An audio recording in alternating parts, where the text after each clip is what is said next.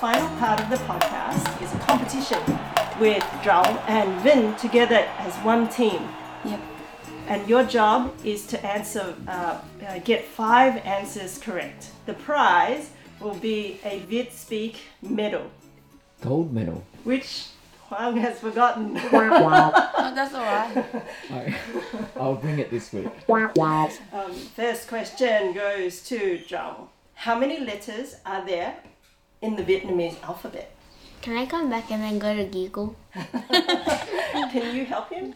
In Vietnamese, letter nó có more than the English one. 27? No. Really? Can you count again? Oh my god. A, B, C, D, E, F, G. Okay, you didn't get that one. Alright. Second question to Vin. The Vietnamese word is o. Oh. O. Yeah. Which one is the odd one out? You can o compost, yogurt, viruses, or blankets. Cái nào wrong hả? Yeah, cái nào wrong? Sữa chua. Compost. Virus. Blanket. Blanket. Người ta không nói dùng từ blanket. Blanket là sai. Yeah, blanket là sai. Hay quá. Một điểm. Một điểm.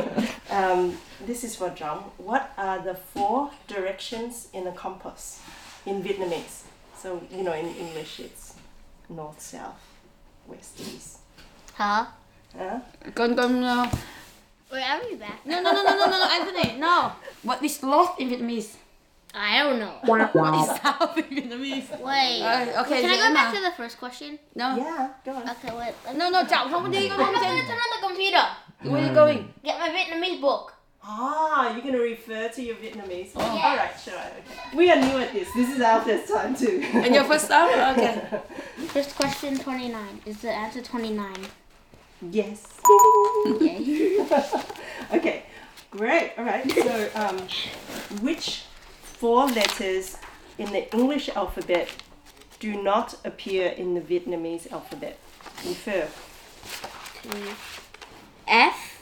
Yes. F is 1. F does not appear in Vietnamese. Okay. Correct. J. Bring. W. One more. Z. Okay. For either of you, what is the English word for a lạc đà?